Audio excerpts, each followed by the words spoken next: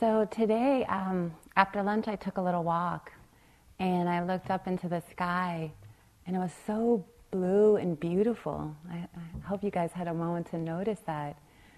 And there was these gorgeous hawks just soaring and diving, and I just stood there, and it looked so magical. So I was like so unreal and sparkly and beautiful. And I was reflecting what a beautiful and mysterious world we live in, and this experience that we all are having together is also mysterious and beautiful. And so tonight, I wanted to talk, the hawks reminded me of this talk a little bit, because what I want to do is talk about wisdom. I talked about compassion the other night, and you need wisdom and compassion to soar, like those hawks were soaring, you know. If one of them had a wounded wing, they could survive maybe in a tree, but they couldn't soar across the sky in that way. It was so beautiful. So also tonight I want to talk about wisdom, but I want to talk about taking refuge, the wisdom in taking refuge. So the Buddha is quite unbelievable, the Buddha, this image of him here, Gautama Buddha. An incredible teacher, you know, born a prince, you know, then he renounced all of his wealth and his status, and then went to the forest to practice, and then did all these ascetic practices, and then almost died, came to the understanding that there's a middle path in life, that between the two extremes, and understood that, and then sat under the Bodhi tree and became awakened. And his mind purified from greed, hatred, and delusion. That would be beautiful, huh? To have a mind purified of all greed, all hatred, and delusion. As Sylvia was talking in the instruction this morning, wow, I started to really think about that. So I'll just read you a little bit about the awakening, just as a way to set off the evening and just to have a talk about him and this idea of taking refuge. So it says that he walked to Bodh Gaya, where on a full moon day on the 4th month of the lunar calendar, he seated himself beneath the Bodhi tree in the meditation posture and vowed not to rise from meditation until he had attained perfect enlightenment. With this determination, he entered the space-like concentration on the ultimate nature of all phenomena. As dusk fell, Mara, the chief of all demons or Maras in the world, tried to disturb Siddhartha's concentration by conjuring up many fearful apparitions. So this reminded me of all the movies, right? So he manifested a host of terrifying demons, some throwing spears, some firing arrows, some trying to burn him with fire, some hurling boulders and even mountains at him. Through the force of his concentrations, the weapons, rocks, and mountains appeared to him as a rain of fragrant flowers, and the raging fires became like offerings of rainbow lights. Seeing that Siddhartha could not be frightened into abandoning his meditation, Mara tried instead to distract him by manifesting countless beautiful women. But Siddhartha responded by developing even deeper concentration. In this way, he triumphed over all the demons of this world, which is why he has subsequently became known as Conqueror Buddha. So he also was distracted too with doubt. They said that was one of the last distractions, that Mara actually appeared in front of him and said, "What right do you have to even try to become enlightened? Who do you think you are?" And then in this great moment, the Buddha reaches down and touches the earth, as his hand is doing now, pointed down, saying, no, the earth will bear witness to all my years of practice, all my years of perfecting this heart and mind. I do have a right to be free. We have the right to be free. And so after that moment, it said that his mind awakened. Then Siddhartha continued with his meditation until dawn, when he attained the Vajra-like concentration. With this concentration, which is the very last mind of a limited being, he removed the final veils of ignorance, and in the next moment became a fully enlightened being. So I like the idea of the veils of ignorance. That's what we're doing, is we're removing the veils. That is inspiring to me, because he was a person who walked here. He breathed, he slept, he had back pain, he had fights with his father. This is a being that is an inspiration and a possibility for us. So, Buddha is a state of mind. It means awakened one. There's this, in the text, there's Buddhas of the past, and there's also Buddhas of the future. I often used to read about, and still do, about the future Buddha. They say a Buddha is going to be coming named Maitreya. And I thought this was unique to Tibetan Buddhism, but I was actually talking to some of the other teachers on the council, and they were saying, no, this is in all lineages. This idea, there's another Buddha that will appear at some future point. His name Maitreya, and they already built statues of him, and there's mantras and all kinds of things, and that his teaching will arise as soon as this Buddha's teachings die out. So no teachings, no path to freedom left. And they say when beings fall into complete darkness, this Buddha will take birth and set again the great wheel of teachings of truth and justice and freedom. In some way that's what the Buddha did, was that he didn't invent the Dharma, he didn't invent this path. He cleared away the obstacles and pointed here, this way. Freedom, left, lane, get here, go. And so that process of clearing away is difficult, but he did it out of compassion, his great wisdom. So this path to freedom, and I was thinking about the veils, like what are these veils? Why is it so difficult? You sit here, the instruction that Sylvia gave, everyone's laughing. Just be at ease in your natural self. Yes, that's it. What happens? Why can't we stay in that state? I was laughing about that with some people in an interview. Why are the veils so compelling? What happens? We're at ease, we're in our natural state, and suddenly the darkness starts to descend, a slow, descent into some state. Or as Sylvia said, we go into the movie theater, shut the door, and forget it's a movie. Completely forget it's a movie. This is all that's real. This is what's happening. So those veils are so powerful. So, clinging, that's part of the veil. I want to read you something that also is inspiring. It's from the Dhammapada, the words of the Buddha. He writes, "There's no fire like greed, no crime like hatred, no sorrow like separation, no sickness like hunger of heart, and no joy like the joy of freedom. Health, contentment, and trust are your greatest possessions, and freedom your greatest joy. Look within, be still, free from fear and attachment. Know the sweet joy of living in the way." So free from fear and attachment, but how? Clinging, how do you not cling? I think that's what I want to talk about tonight, because that's the function of wisdom in the mind. It sort of comes and helps us let go. So this insight meditation that we're practicing, Vipassana, one of the translations is seeing things as they really are, not as they appear. So we're practicing that, seeing things how they really are. So the Buddha, he turned this great wheel. He set the teachings in motion. He became awake. He gave one of his first talks to his 4 friends, or his 5 friends that he had been practicing with, the 4 Noble Truths. So let's look at that as the first, sort of the wisdom. So he set the wheel going. I love the image of the wheel. It's like somewhere in the heavens, they go, it's turning, it's happening, I always imagine this wheel. When we opened our meditation center in downtown Oakland, I kept saying, the wheel is turning now, even again, let's keep it going as more people seek places of refuge and more centers are built and people begin to go to them, the wheel is turning.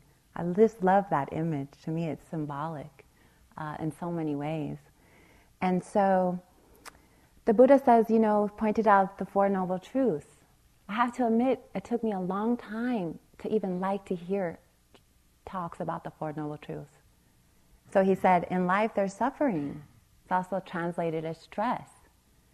And I'd go on these long retreats and I would think, why are they so obsessed with suffering here? I was terribly suffering. I was a mess.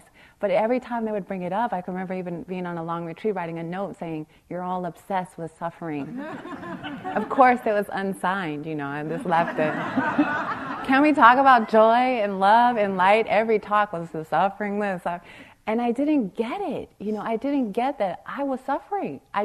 Somehow I knew I felt it, but I didn't understand how talking about it was going to help. I thought that was making it worse. I already know, I'm aversive. I know I'm this, I know I'm that. How do I get free? But you first have to understand the problem before you can solve it. So if you go to the doctor and you don't want to know what your diagnosis is, you can't participate in your healing. You have to understand this. So the Buddha's first truth is that there's suffering, there's stress. Suffering's a harsh word. We think of suffering, we think of being in maybe prison, starving to death, suffering.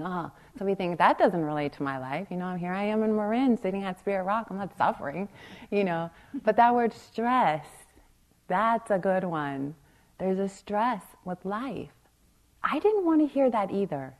That bothered me. I thought, you mean just because I'm born there's stress? No. I've got to be able to know stress. We don't want that. We don't want to feel that. But there's also something liberating when you feel stress or suffering. It's not your fault. You didn't do anything. I think that there's, what I've noticed in our culture is this illusion that you can somehow get the perfect life where you don't feel any of that. So maybe if you look a certain way, you have a certain wealth, a certain level of education, that you have everything it takes to be happy, that you're not going to feel suffering or stress. It's not true. And so we put beautiful people on magazine covers, nice little families. Even when you go pick out a frame, right? There's a fake family in there that look perfect. Like, that doesn't look like my family, not at all. Like, where's a real family on there? There's this constant illusion, like we're all creating this idea that there's some kind of perfection where you won't feel stressed out, where you won't be, if you have the perfect diet, or you won't get sick and you drink wheatgrass every day and then you get a cold and you feel like a failure. The body gets sick. This was really a revelation. I kept manipulating, going, but why do I have to feel this? And it's a deep truth that it's the way it is. It's not what you want, but it's what you get when you're born. It's what you get when you're born. You have this body, you have stress. You have this human experience that is stress. It's also beauty, but it's also stress. So I was talking to one of the other teacher trainees, a beautiful teacher named Pascal. Some of you might know him. And we were talking about this delusion about how everybody masks the suffering, and he was talking about bell peppers. And he was like, you go to the supermarket, all the bell peppers are perfect. But where are all those bell peppers that don't look like that? There must be millions of ones with holes in them, round ones, but they don't want those. Just the perfect one that we all say, this is how a bell pepper should look. And then he goes, well, you know what they do with them? They take all those and make sauce out of it. And I was like, oh, yeah. And he goes, then on the front, they put on the front of the sauce beautiful bell peppers, right? And that was an analogy of what we do, right? Our whole culture is doing that. Our whole culture is doing that constantly, like masking this, sticking this on that. Let's take that away. Let's nip this. And it's just funny when you look at it. So there's something that I love now about this First Noble Truth. Like, oh yeah, suffering, stress. I can see that life includes this, and somewhere deep inside of me, I completely accept that now. So the second one is the origin is the clinging. So I like the translation of tanha that we've been using, that Larry mentioned and Anna talked about, because it's not just desire, it's that thirst, it's that crave, it's that extra clinging on to something. So the origin is clinging, attachment, craving. So that's the origin. That's very interesting. Suffering. The origin is attachment, craving. So then the Buddha goes further. We'll go back to the second one a little bit later. The third one is that there's complete freedom. Now this, I don't understand. Oh, I overlooked this one. All I ever got stuck on was the first one when I would hear these talks. There's suffering. The rest of the talk I couldn't hear. Everyone would say there's an end. But I never felt that that could be true for me. It was kind of the Buddha when he reached down and touched the earth, right? That doubt. Like, could I be free? I mean, really honestly ask yourself. There's a potential that you could be free. That's your birthright. But we don't really believe that. And that was the final veil the Buddha had to go through, that doubt. Mara attacked him with, you don't even have the right. And he said, no, I do have the right. So I think the third noble truth, I actually had to come to a realization that this is also my right to be free. That I could have a purified mind free of greed, hatred, and delusion. This is possible. And not only possible, when I think I started to have faith in it, I started to see my own mind get better and better. And really, I'm a testament to the Dharma. My family laughs and tells me, you should do infomercials for Spirit Rock. Because when you were younger, there was so much confusion and so much chaos. And over the years, it has been so different. I've seen this practice purify my heart and mind. I've become so much happier with the quality of my mind. Most of my thoughts, are good. They're about helping. They're bodhicitta. It's compassion.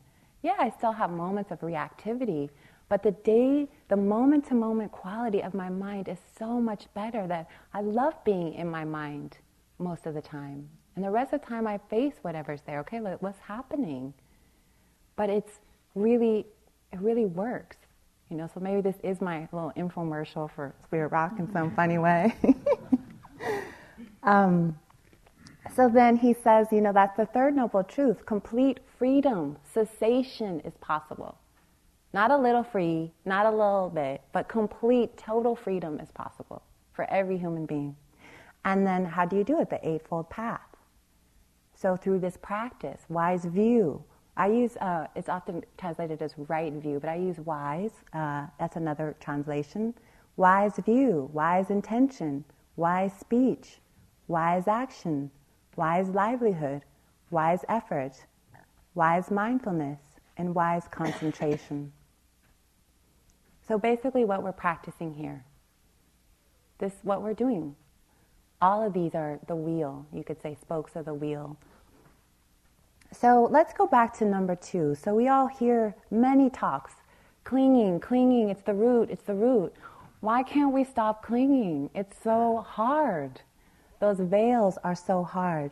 So wisdom, this quality of wisdom, it removes the veils of ignorance. And then we effortlessly begin to let go.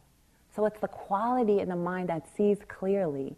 Often you see the Tibetan image of Manjushri, this great bodhisattva, and he has the sword of wisdom until he's chopping at the delusions, That's his job, to come in.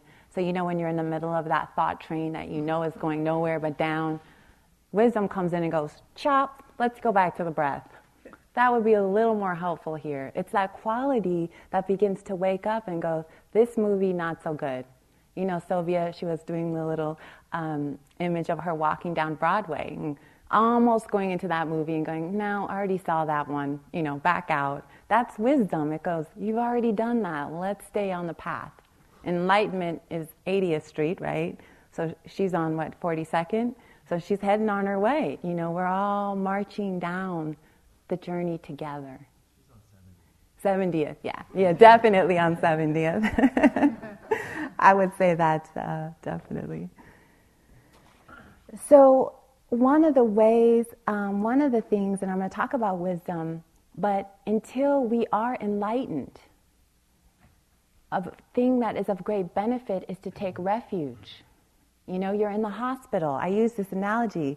As a great support, we take refuge until we're fully enlightened. Until we're fully enlightened, we stay with the doctor, in the hospital, taking the treatment, with the other patients until we're cured.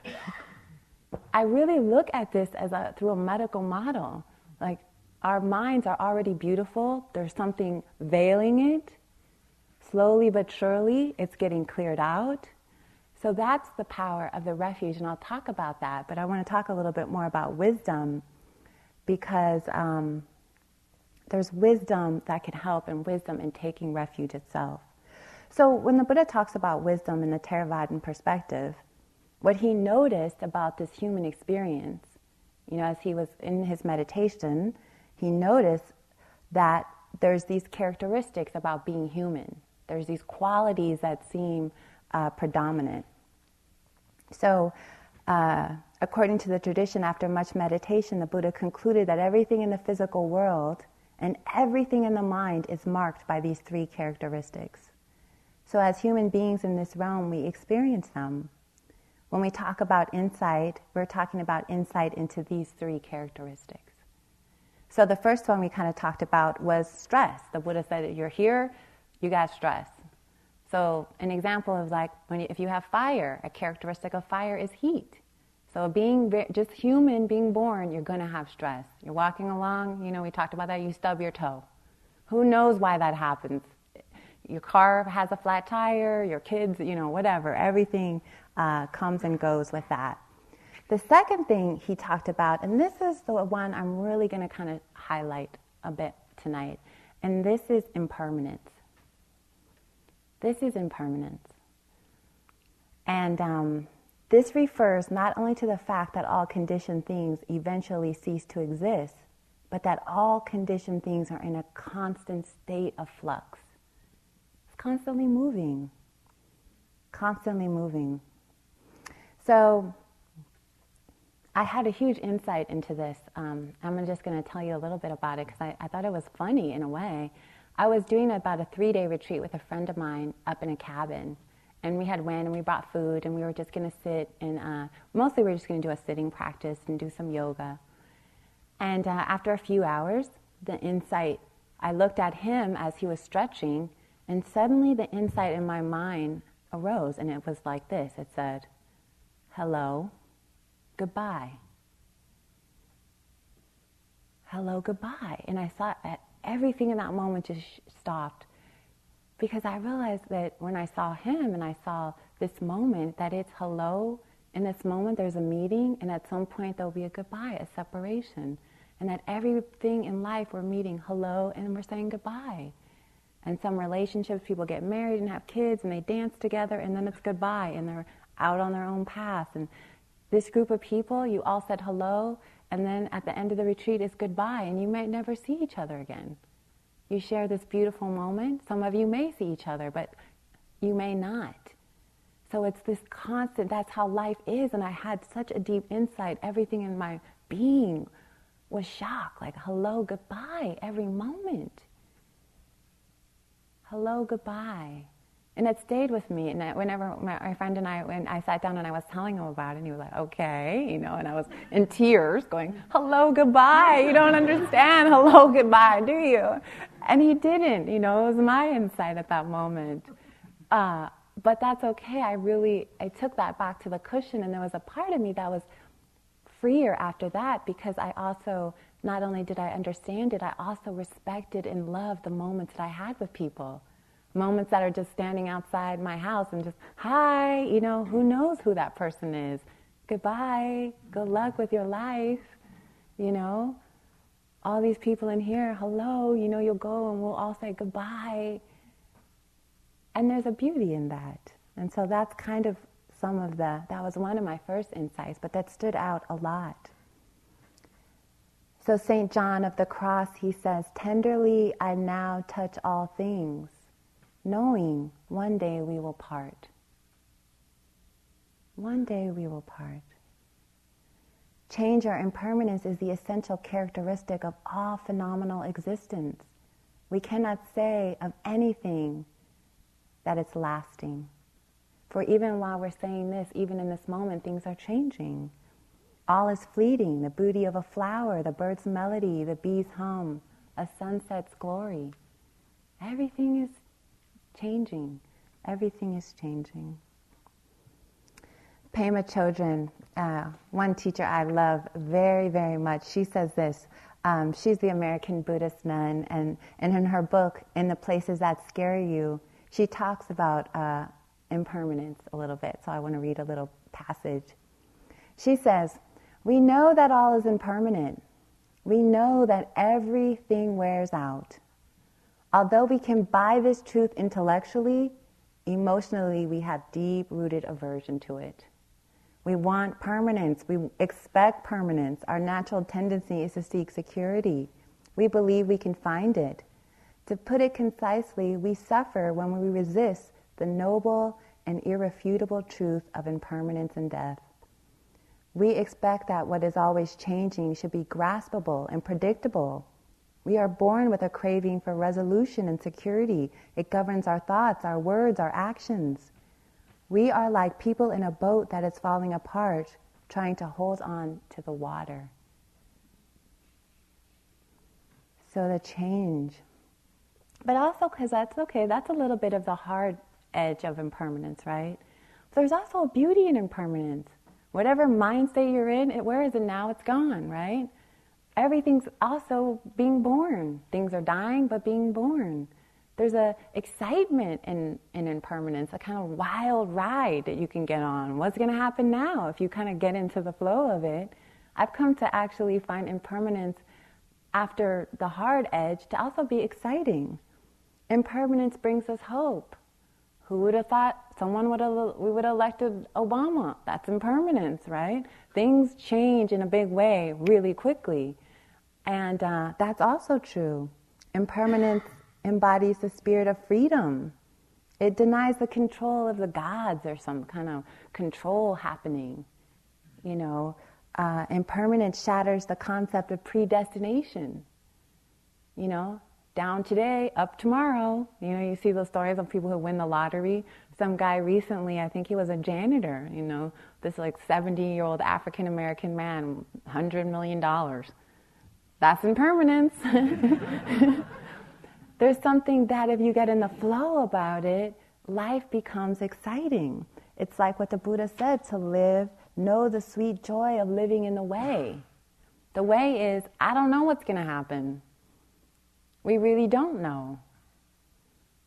And there's some mystery to that is, it can shake you up, but it feels exciting in some way. It's always changeable, it's malleable, everything's shape-shifting. We're changing, it's changing, the environment's changing. So this was a big teaching that the Buddha gave. In fact, this was one of the final teachings that he did give. There's a beautiful sutta called the Parinirvana Sutta, where this great man died. The Buddha, it almost reminds me of a great tree falling, like whoosh, a great sound resonated with his death, and he was under these trees, and all these people were paying respect to him as he was beginning to pass away. And he says, as the final teaching to the disciples, impermanent, subject to change, are all component things. Strive on with heedfulness. Strive on. So that was one of the final words of the Buddha. So also I was really inspired. Sylvia, I wish she was here tonight. Okay, I'm going to tell you where she really is so you guys can have more detail for her. Jack took her to the opera to see one of her favorite shows. So she felt bad about missing my talk. I was like, go, Sylvia, go, please. I'd be so happy that you two get to have an evening. So she put on a gown after and went off to the ball. So I thought that was great, and I was happy for her. So one of the things that struck me about Sylvia, I became a Sylvia devotee, just like many people. Her heart is so beautiful, as all the teachers. But Sylvia was telling a story. I was here about maybe 6 or 7 years ago. I was doing a 1-month Mecha retreat in January. And this is how I know that Sylvia definitely is on 70th Street on her path, So she was talking about being very young, and she had 4 children. And Sylvia had her children, they were all 4 of them were under 6 years old at the same time. So imagine 4 kids. She was at home. Her husband was away or not home that day. And she said all 4 of them were having meltdowns. It was just crying and this. And you imagine 4 kids, 2, 3, 4, just. And she said they were just all melting down. There was nothing she could do. And so she just sat there crying and wanting this, wanting that, And she just started, she went into her kitchen and she got out a can of paint. And she, in the middle of them having meltdowns, she started painting, "This too shall pass." In Hebrew, right? This too, it's like she had the wisdom even then to recognize this isn't, all my kids are screaming, crying, but this is impermanent. This is not going to last. This is something, and then of course as she's up there painting very beautifully, all the kids calm down. "Mommy, what are you doing?" "I'm writing this phrase." "What does that mean?" Then she turned it into a Dharma teaching, moment.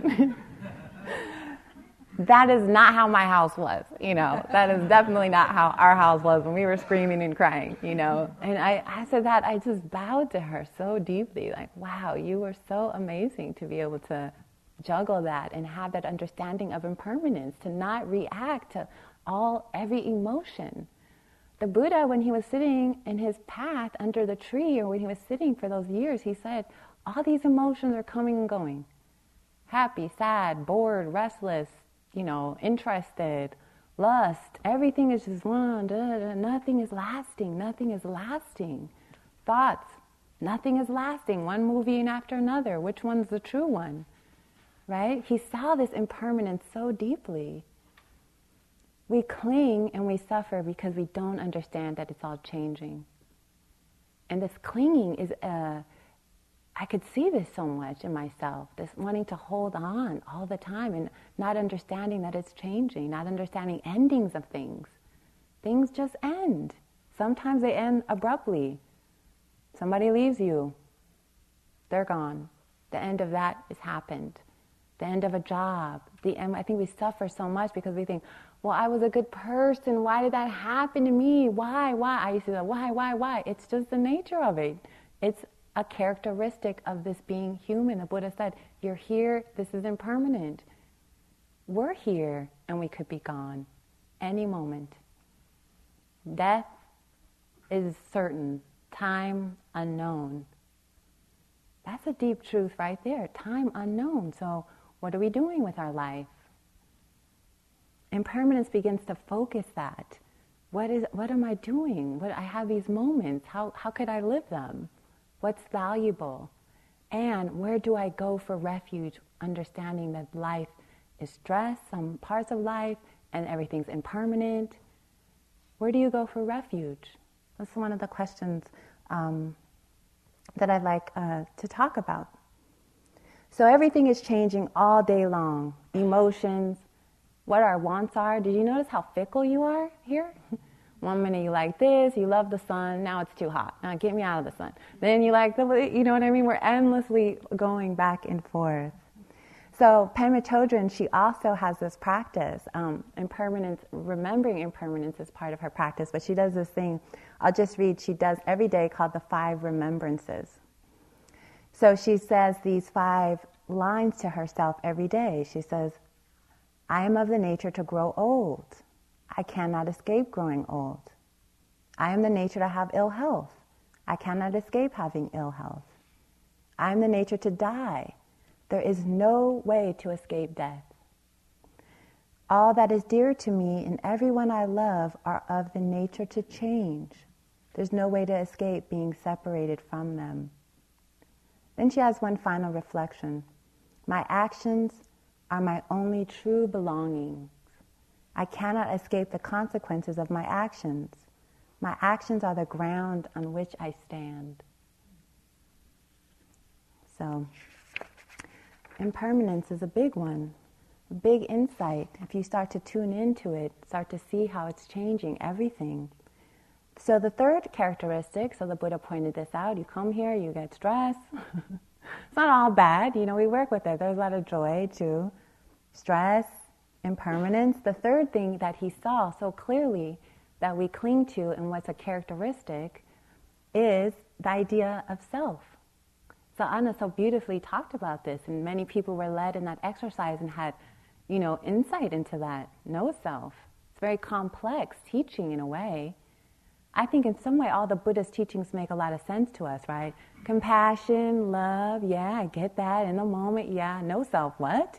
It's that one that goes, I'm not sure I understand that. But it's at the root of our suffering. It's one of the big veils that's there. So let me just read a little passage about why this understanding leads to tremendous freedom, this insight. But it's an insight, these come out of a deep awakening. It can't really stay in the mind. You can kind of think about it and ponder it a little bit, but it comes out of deep seeing. Once we identify, this is actually from Eckhart Tolle. He says, once we identify, imagine, or conceive of ourselves as an entity, we immediately create a schism, a separation between ourselves and the people and the things around us. Once we have this false concept of self, we respond to people around us with desire and aversion. This concept of self actually begins to destroy all peace. Seeing that the self is the source and the cause of suffering, and seeing that the rejection of the self is the cause of the end of suffering, this is the true dawn of wisdom. So I often like to use ego too, the ego, the self, the idea that we're separate. Another Tibetan teacher was trying to explain this idea of self, and he's like, imagine a beautiful beach, right? And you have all the sand on the beach, and all the sand, when you look at the sand, it all looks like one, right? One big long piece, but when you come up to it, it's all very fine particles. You can pick up one grain. And he said it's almost like there's one grain of sand that leaps up and goes, I'm not a part of this anymore. Nope, I'm over here. And then in that pulling away, what do you feel? Intense loneliness, right? So we suffer with this loneliness too, because we pulled away. It's almost like we pulled ourselves out of the universe and cut ourselves off, going, I'm over here, you're all over there. And this idea that somehow I become separate, that is a source of tremendous suffering. That is the source of tremendous suffering. When I was very young, I was fascinated. I had this strange fascination with Adam and Eve. Because I was interested in the Bible. I didn't study it at any length. I did a little bit in college. I went to a Catholic university. But I was fascinated by the story of Adam and Eve. I kept going, why did they fall out of Eden? Can someone tell me why, they had this beautiful life? What did they do? And if I thought about it, they said, they ate from the fruit of, good and evil or whatever, the story. And it's like, they became separate. They started to develop this sense of self. At first there was oneness, right? And they were naked together, and then they became self-conscious. That was one of the big lines in the Bible, self-conscious. And they began to put on clothes, and they began to be afraid. And it was almost like and immediately they fell out. So that was always interesting to me. I was like, this sense of self. It's just something to think about. The Buddha said that this human experience, there is no self. This is a characteristic of this. So the wisdom faculty, once we begin to practice more and more, these insights into these three become clear and clear, and they become the sword.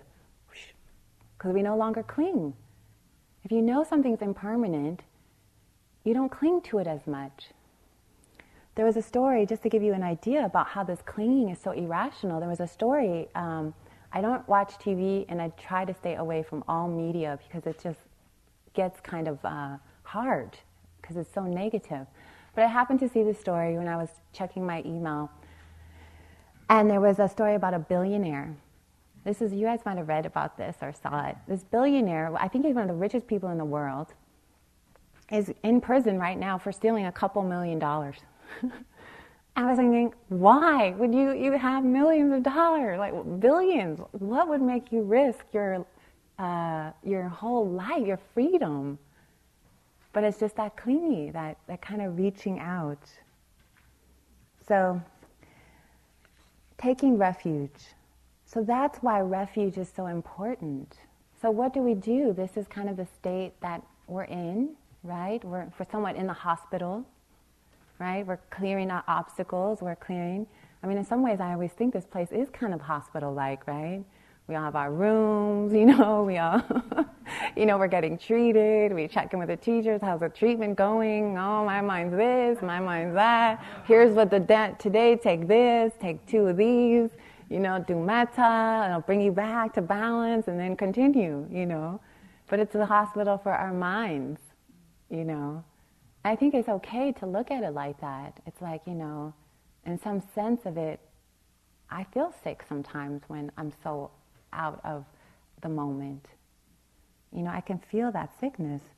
So what we do is we take refuge. So what is refuge and why is it valuable? Why is it valuable? So the Buddha said when he had his moment of enlightenment, or what was said that he said, obviously, he sat under the Bodhi tree and he said to himself as he sat there in his great bliss, I can't teach this. Who would understand this, right? So I'll just sit under the tree and relax in my, blissed out state of realization. And then the story goes, the legend, there's these gods that came down and said, no, you have to teach. People will get it, they'll get it. And he's like, I don't think they'll get this. They will. So then his heart opened, he's like, okay. So then he went out and 45 years taught. Talk after talk, place after place, wandering with all the monks and the nuns, giving discourse after discourse, for compassion's sake, to help people wake up. So if we don't understand the truth, what is we wander in what's called samsara. And this is funny because when Anna was giving her talk about how we have the same thoughts 93% of the time, so we have the same thoughts, we create the same thing, we have the same thoughts, we create the same, there's a samsaric to that. Have you noticed how your own mind can feel like it's the same thing, So samsara is this wandering in confusion, like a wandering in confusion. And so we can take refuge when we begin to wake up. My first retreat, when I arrived, I was a mess. I had just ended a relationship. This was about 12 years ago. And I was living in Northern California, and I drove down in my car, and so we had just broken up. I had a whole bunch of my belongings, and I was heading to a 10-day retreat in the desert. And I was crying the whole way. I had never meditated for longer than a couple hours, and I almost wrecked the car many times. I was in a complete state of chaos, and everything was dissolving, everything seemed like chaos. And I can remember coming up to the registration table and almost fainting. It felt like, hi, let me in, here I am. And it was like a refuge. I fell down, like, help, here, where's my room, please help me. There's a sense of that. You arrive at retreats. Have you ever noticed that you come in a state that is intense, like, here I am, falling down. Some people coming from hospitals, some people coming from, not knowing how their life is. It's a refuge. And I felt that the first hour they did the introduction talk. I said, I'm in the right place. Thank the Lord I'm here. I need, I remember thinking, I need help and bad. And so I started to see that these places where people can come, that I'm not the only one who came in that state. After the end of the retreat, many people were arriving in that place. Some people just lost jobs. Some people, various stages of life, were seeking refuge. So that's what this is we seek refuge with the truth. The first refuge is the Buddha.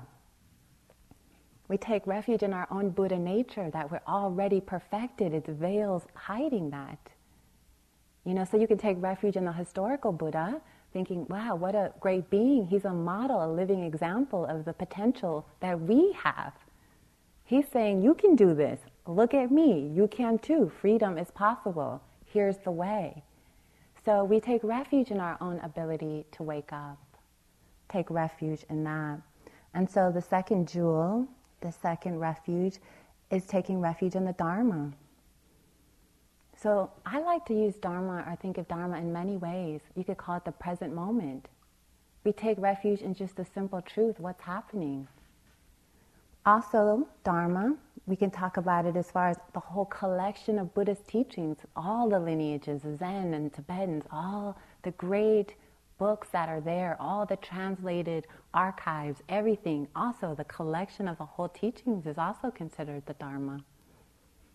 The collections from all the great masters, every living being who has awakened. It wasn't just Buddha, he's one awakened one. There's been thousands, potentially millions of people who have awakened their heart. All those teachings. And love and compassion itself. We take refuge in that. That's also the Dharma.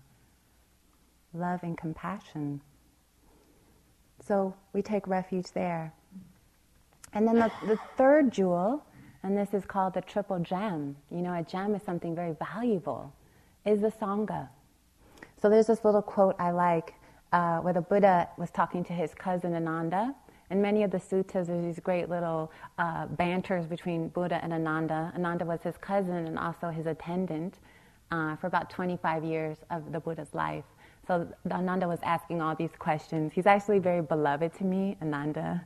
He used to teach the nuns, and he was always making these mistakes, you know, all the time in sincerity, and the Buddha was always correcting him. And so there's all these little exchanges. So Ananda asks the Buddha, he says, "Noble one, I hear that noble friends are half of the holy life."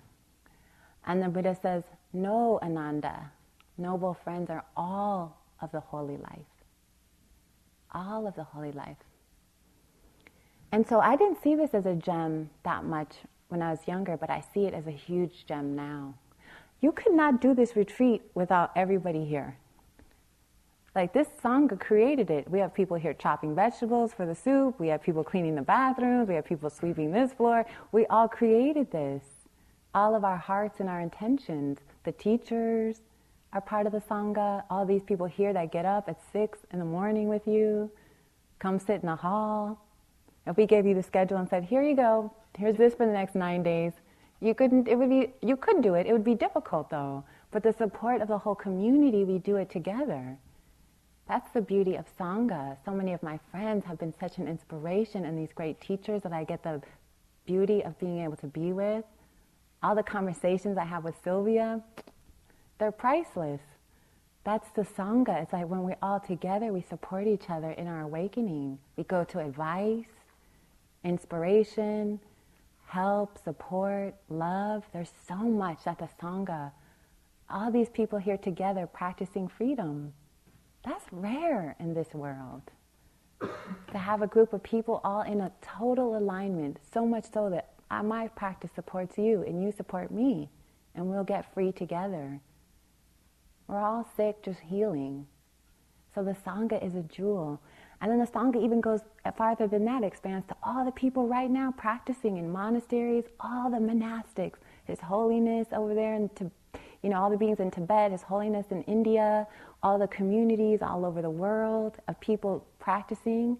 There's probably someone right now ringing a bell, going into a hall, doing a bow, sitting.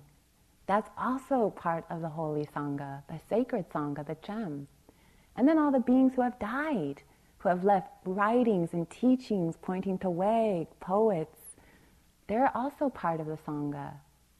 So altogether, that makes a powerful refuge. Where do you go when you need help? To the Sangha, to your spiritual community.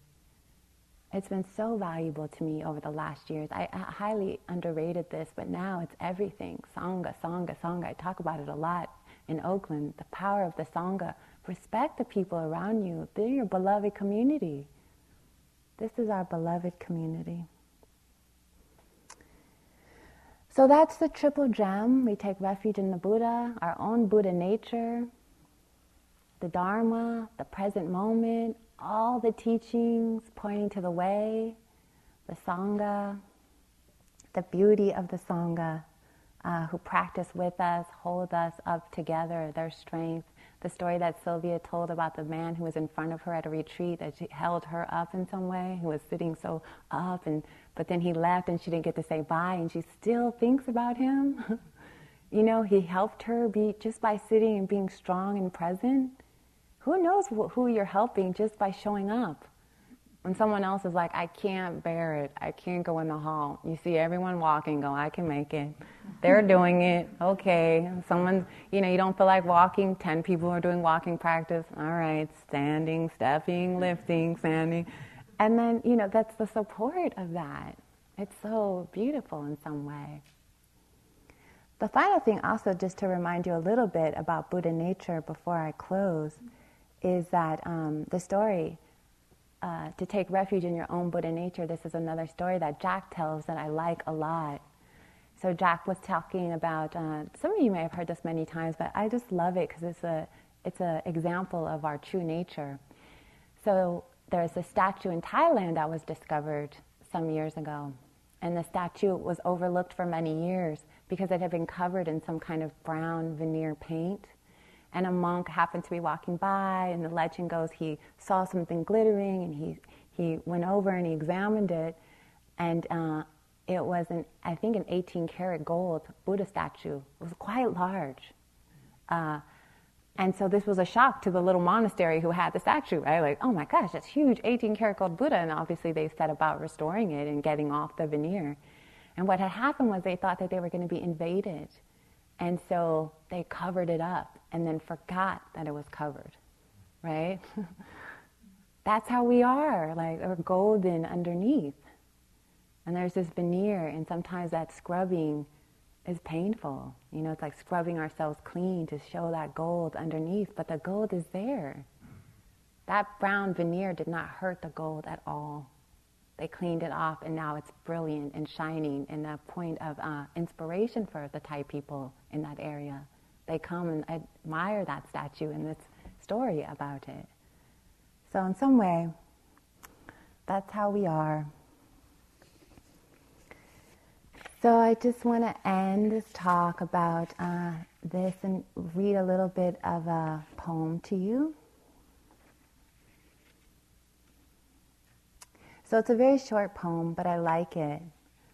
And in some ways I think I'm just so proud of everyone that's here. I'm proud of myself and the teachers and everybody for being here. It's really inspiring to me. So, The Breeze at Dawn. This is a Rumi poem. That's the name of the poem, The Breeze at Dawn. The breeze at dawn has secrets to tell you. Don't go back to sleep. You must ask for what you really want. Don't go back to sleep. People are moving back and forth across the doorsill where the two worlds touch. The door is round and open. Don't go back to sleep. So, thank you for your attention.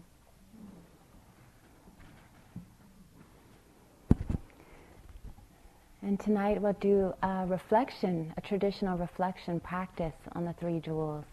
So, see you this evening.